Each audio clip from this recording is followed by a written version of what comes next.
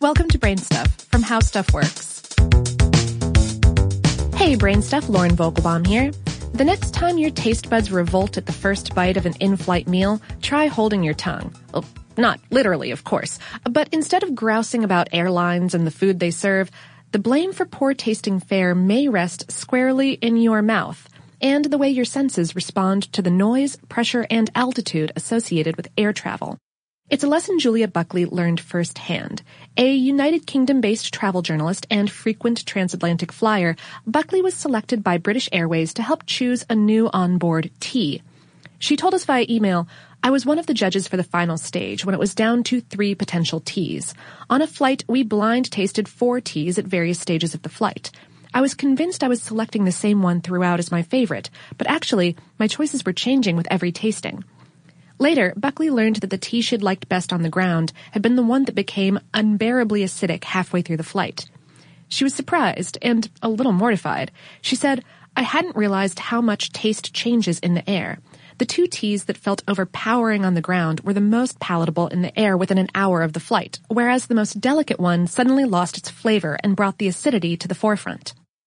It's a phenomenon researchers at Cornell University witnessed as they gauged the reactions of 48 people to flavors under different conditions.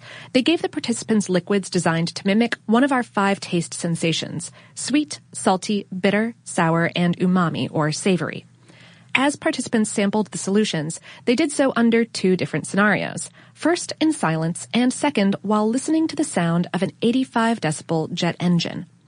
The results showed the participants' sense of salty, sour, and bitter remained about the same, whether or not conditions were noisy. However, these same in-flight sounds dulled sweet tastes and enhanced umami tastes like tomato juice, which may explain why tomato juice and Bloody Mary cocktails are so popular at altitude. By the way, alcoholic drinks don't actually become more potent on planes, but they can feel that way because altitude restricts your body's oxygen intake. It seems that multiple sensory properties of our environment can change how we perceive food and drink, and it isn't only air travel that can have an effect. Shanti Salibert, a Los Angeles-based senior writer for Modern Hiker, spent several weeks at 10,000 feet, that's about 3,000 meters above sea level, as she traversed the Pacific Crest Trail. She told us, "As I crept higher and higher, I noticed my appetite changed drastically.